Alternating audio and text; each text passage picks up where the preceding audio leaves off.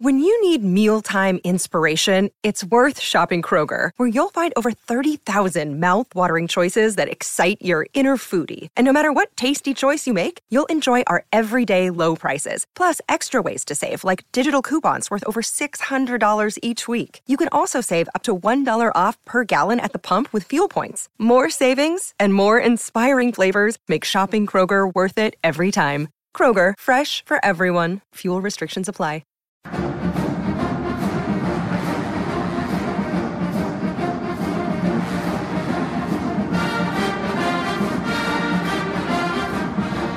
Welcome in once again to Gamecock Central Radio. It's Emerson Phillips, joined by our columnist Scott Davis for a look at Scott's column that's up this week on GamecockCentral.com. Survive in Advance is the headline. Scott, another action-packed column this week, man. The cardiac cocks kept you awake again this weekend, didn't they, Scotty? Emerson Phillips, another Saturday, another heart attack with the Gamecocks. Just when you think you're going to have maybe an easy game, the Gamecocks take an 11-point lead into the second half and have the ball to start the half, and you're thinking, all right, things are going to happen. Put a touchdown on the board here, and you're feeling pretty good about your chances of winning the football game. And then things begin to sag for the Gamecocks a little bit offensively. Vandy moves the ball, and all of a sudden you're in the fourth quarter. You still have a 2-touchdown lead with about 7 minutes to go. So at that point, things are looking extremely good.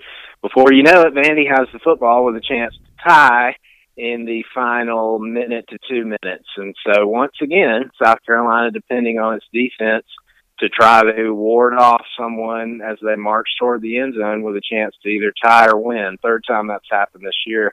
I just don't know if I can take any more of this stuff.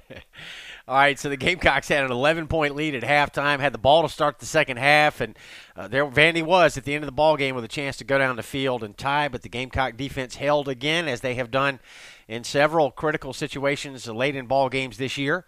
And the Gamecocks are now 6-2. So Scott, it's not the cardiac cocks; it's the Pepto-Bismol cocks. Yeah, I'm nauseous. My stomach's upset. My heart's pounding. Just about everything you would need Pepto-Bismol for, this team provides, and so that's why I called them the Pepto-Bismol cocks in this week's column. So it has been a true roller coaster in every definition of the word for South Carolina this year. Even the two losses, Kentucky and Texas A&M, were games that South Carolina had opportunities to win and let slip away. So really, almost every game this season, other than the Arkansas game and even the Missouri game, Missouri burns out to a 10-0 lead. The final score wasn't that particularly close, but there were tense moments in that game. So the Arkansas game, really the only breather that South Carolina's had in 2017, and that game is looking more and more shocking by the second. It's hard to imagine that the Gamecocks just blew the doors off an SEC opponent as they did in that game. And so I think if South Carolina wins any more games this year, we can probably count on them being excruciating, at least for part of the time. 6-2 now for the Gamecocks, Scott, and I texted Wes Mitchell during the second half of the game on Saturday, and I said, I love this team, dude. And, you know, without Deebo Samuel and without Bryson Allen Williams, I just don't think a lot of folks would have thought the Gamecocks would get to 6-2, so it's been a good run to this point. No doubt. Even with those two guys, I think many people wouldn't have picked South Carolina to go to a bowl for the second consecutive year under Will Muschamp. There just wasn't a lot of confidence in this football team. The SEC Network, as I've mentioned many times this year, picked South Carolina to go 4-8. A lot of other pundits picked something similar. And so for the Gamecocks to have 6 wins after only playing 8 games with a third of the season left to go, that's a really, really nice step forward for the Muschamp staff in South Carolina. They have a couple more winnable games on the schedule. You still have Wofford, a team whose option attack always gives South Carolina fits, but the bottom line is that's a game you've got to win if you're South Carolina and you're an SEC team. Then you've got Florida at home, and unfortunately just announced at noon, so that's not the time slot you want probably if you're a Gamecock fan, but nonetheless, it's at home. It's a Florida team that is struggling, that has just fired its head coach, Jim McElwain, in an extremely surprising move. And so that's another game that looms as being exceedingly winnable. So you're looking at a possibility of 7, 8 wins. Georgia, Clemson, who knows what's going to happen with those. But if you can get to 7 or 8 wins this year in year 2 of the Will Muschamp regime, that's just a very positive step forward for the program. No doubt about it. All right, Scott, let's get to the teeth of your column this week. Survive and Advance is the headline of Scott's column that's up on Gamecock Central right now. We invite you to check it out. 9 Debo Samuel large pepperoni pizza game balls this week, Scott. Well, the Gamecocks, Vandy has struggled defending the run the last couple of weeks, and I think South Carolina clearly wanted to establish the running game, and unfortunately for them, that's not something they've had a whole lot of success doing this year, but they did on Saturday. A.J. Turner gets the game ball. He ran for over 120 yards and did so with a running style that was very refreshing to see. He was attacking the holes, running directly for daylight whenever he had an opportunity. There was no dancing on the part of A.J. Turner. But he also showed the ability to break it outside, use his speed on the edge, and turn the corner. He just ran with some real authority on Saturday, as did Mon Denson, who was entering the season 4th on the depth chart. He comes out there at some crucial moments in the second half when the Gamecocks faced 3rd and short, which has just been literally a house of horrors for them this season. If they've been 3rd and short and 4th and short, it just hasn't happened, quite simply, for them this year. And he ran straight into the line and just bowled Vandy defenders forward to pick up some really crucial first downs when the game was on the line. So those two guys really showing Gamecock fans some things that they've been wanting to see this year.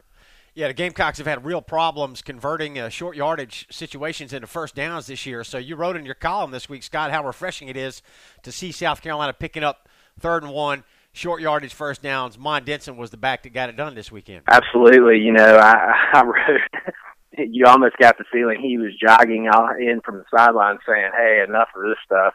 Let's just run forward and get these tough yards. And that's exactly what he did. And if South Carolina is going to continue to win this season, they're going to, as they have all year, face many, many times where they have a 3rd and 1, a 3rd and 2 that they're going to need to find a way to pick up.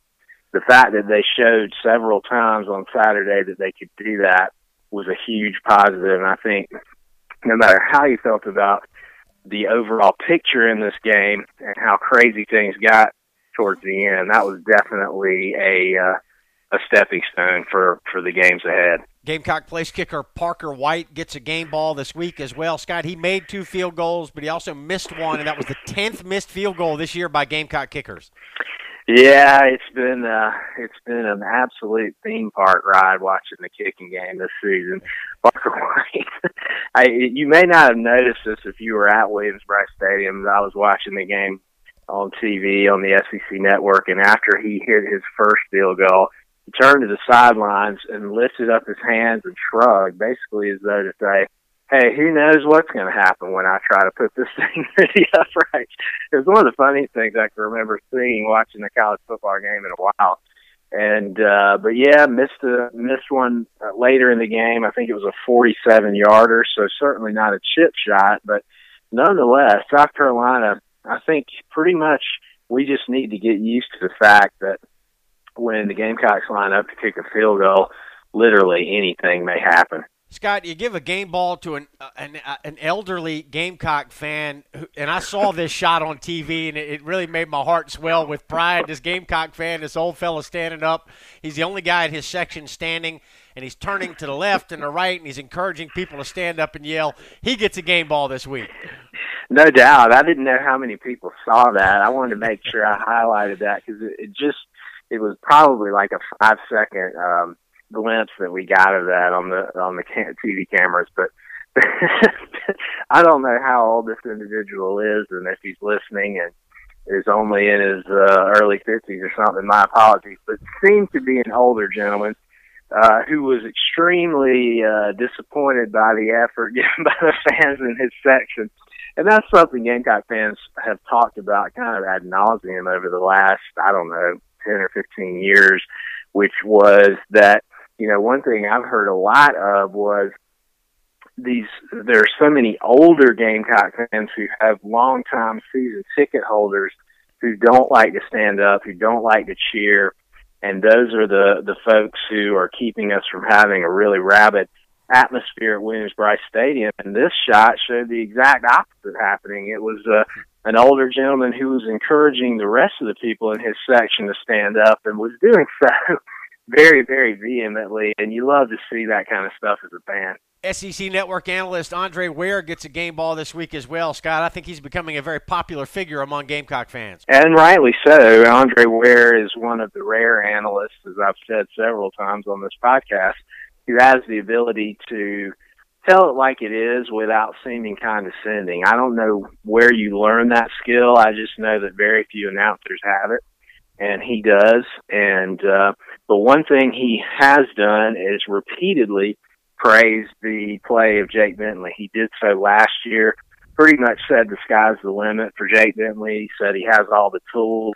And that's not just a guy saying that. You can tell from his analysis during the game that he has gone to practice in the week leading up to the game, seeing what Jake Bentley's doing, talked to the coaches, and has just simply been very impressed with what he's seen.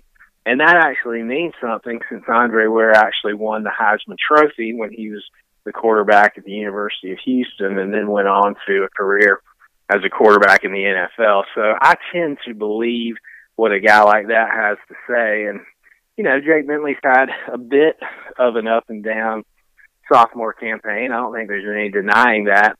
But we know the tools are there. We do see the flashes of brilliance. And I think what Andre Ware really likes to see is the leadership qualities that you see from Jake Bentley, and that's something that we may not appreciate until Jake Bentley's career is over here. Scott, one thing I like about your columns is that you're pretty even-handed. It's not all seen through garnet and black glasses, and Vanderbilt actually gets a couple of game balls this week. Kyle Shermer, the Vandy quarterback, gets one, as did Vandy head coach Derek Mason's sleeveless, ribbed, it was a vest jacket of some kind.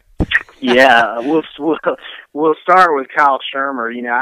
I try not to give opposing players game balls because there's no fun in that for me, obviously, as a Gamecock fan. But, I think there was a little bit of a sense of doom and gloom from some Gamecock fans after this game, that the defense had not performed as well as we've been seeing them perform the last few weeks, and that was going to bode ill for what South Carolina was going to be able to do for the rest of the season. And one thing we forget as fans of a particular team is that at times the opponent is just simply playing very well.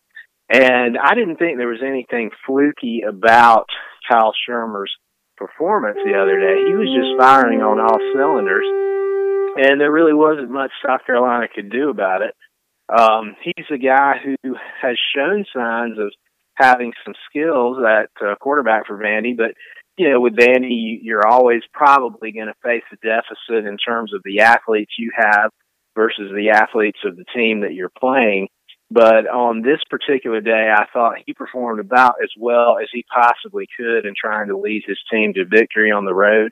And quite honestly, I didn't really get into this in the column, but I thought Vandy's offensive coaching staff had a very good game plan for this game. They came into it trying to do everything that South Carolina would not expect them to do. It took South Carolina off guard early.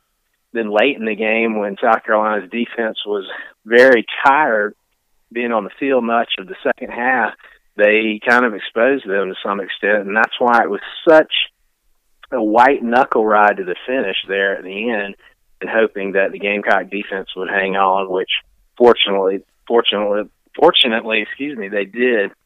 Vandy coach Derek Mason looking very stylish on the sidelines. He had a almost skin-tight black ribbed sleeveless vest on that just a very good look for him. And so let's give credit where credit's due. From a fashion perspective, I thought the Commodore coaching staff outperform South Carolina's coaching staff in this ballgame. Gamecock Central Radio, Emerson Phillips with Scott Davis, our columnist. Survive and Advance is Scott's column that's up on Gamecock Central. We invite you to check it out, and we hope you've downloaded the Gamecock Central Radio app. We got this free phone app that allows you to listen to our podcast on your cell phone or mobile device. You can get it on the App Store and on Google Play. Subscribe to our podcast. Search for Gamecock Central Radio on iTunes, SoundCloud, and other popular services, or just visit radio.gamecockcentral.com. The app is free. Our podcasts are free. Download the app today. And be sure to take advantage of the Gamecock Central hotline. We set up this phone number that allows you to call in and be a part of our podcast. Call 803-497-9058. It's 497-9058. Leave us a voice message with a question about the Gamecock football team or about an upcoming opponent, and we'll play a recording of your voice on an upcoming game day edition of Gamecock Central Radio, and Chris Clark and Wes Mitchell will answer your question during the podcast. So get involved with the GCR podcast on the Gamecock Central hotline, 803-497-9058.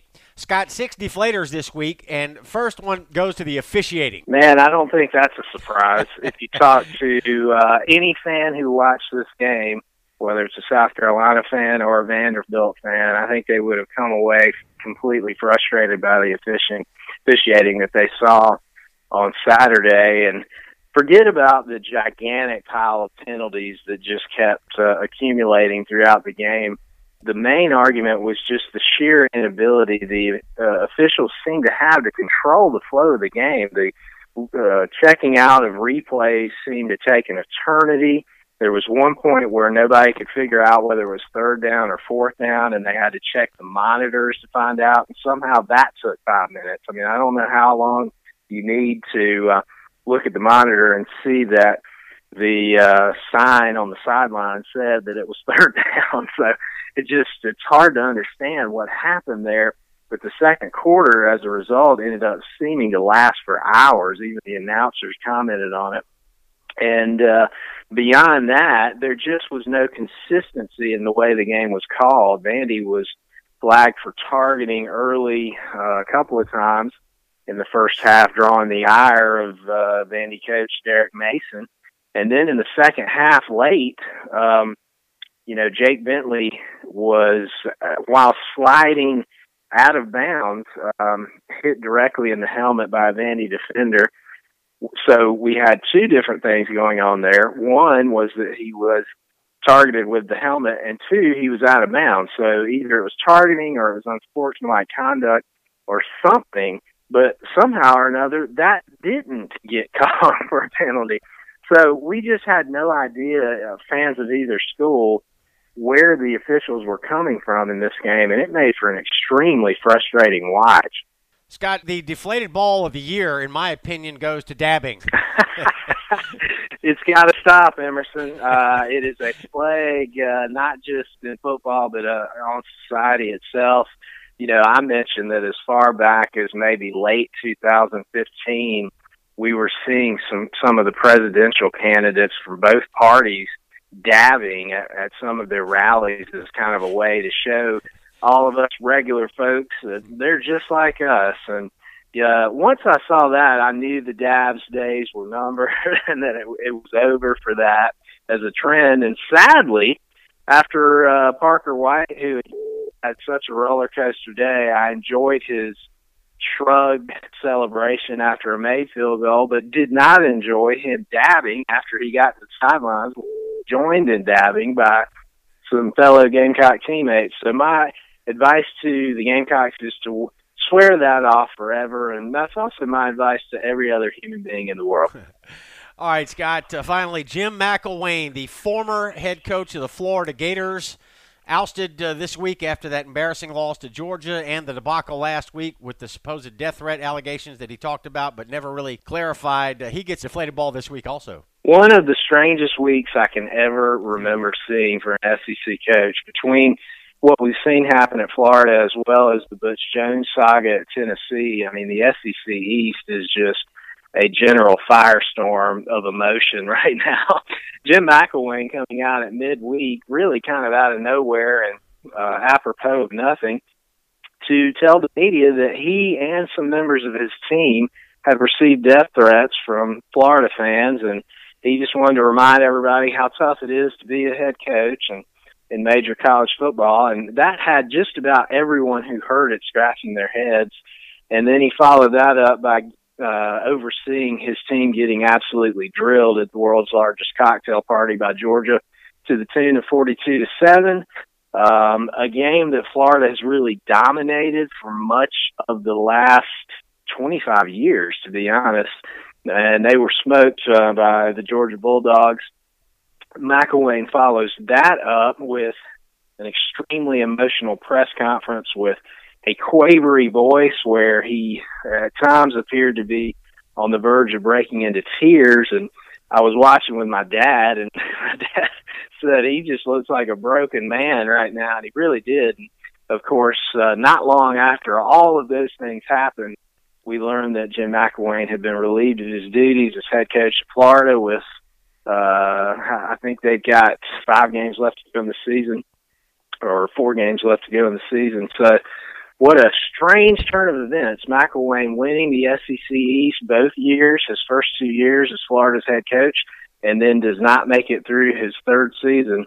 So that just goes to show you never know what's going to happen for any head coach in the SEC. Yeah, very bizarre situation involving Jim McElwain. So he gets a deflated ball this week, and now the Gamecocks head to Athens to take on the undefeated Georgia Bulldogs. Scott, you close your column this week saying that 2017 for the Gamecocks is going better than expected. You don't know if you've enjoyed it, but you know you wouldn't trade it.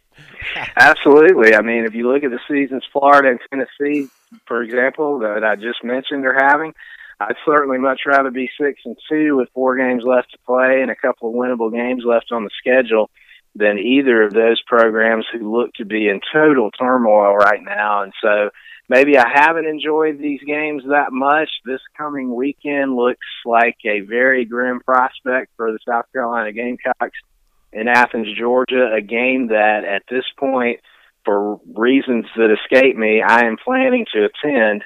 And so we'll see what happens out there. But either way, this season's been a success for South Carolina, and I would much rather be us than some of our SEC East brethren right now. Good stuff this week, Scott. Survive and Advance is Scott's column on GamecockCentral.com. Scott, we appreciate your work, and we thank you for joining us on the GCR podcast. Always a pleasure, Emerson. Talk to you next week. All right, the pleasure's ours. That's Scott Davis, and I'm Emerson Phillips, and this is Gamecock Central Radio. Thanks for being with us.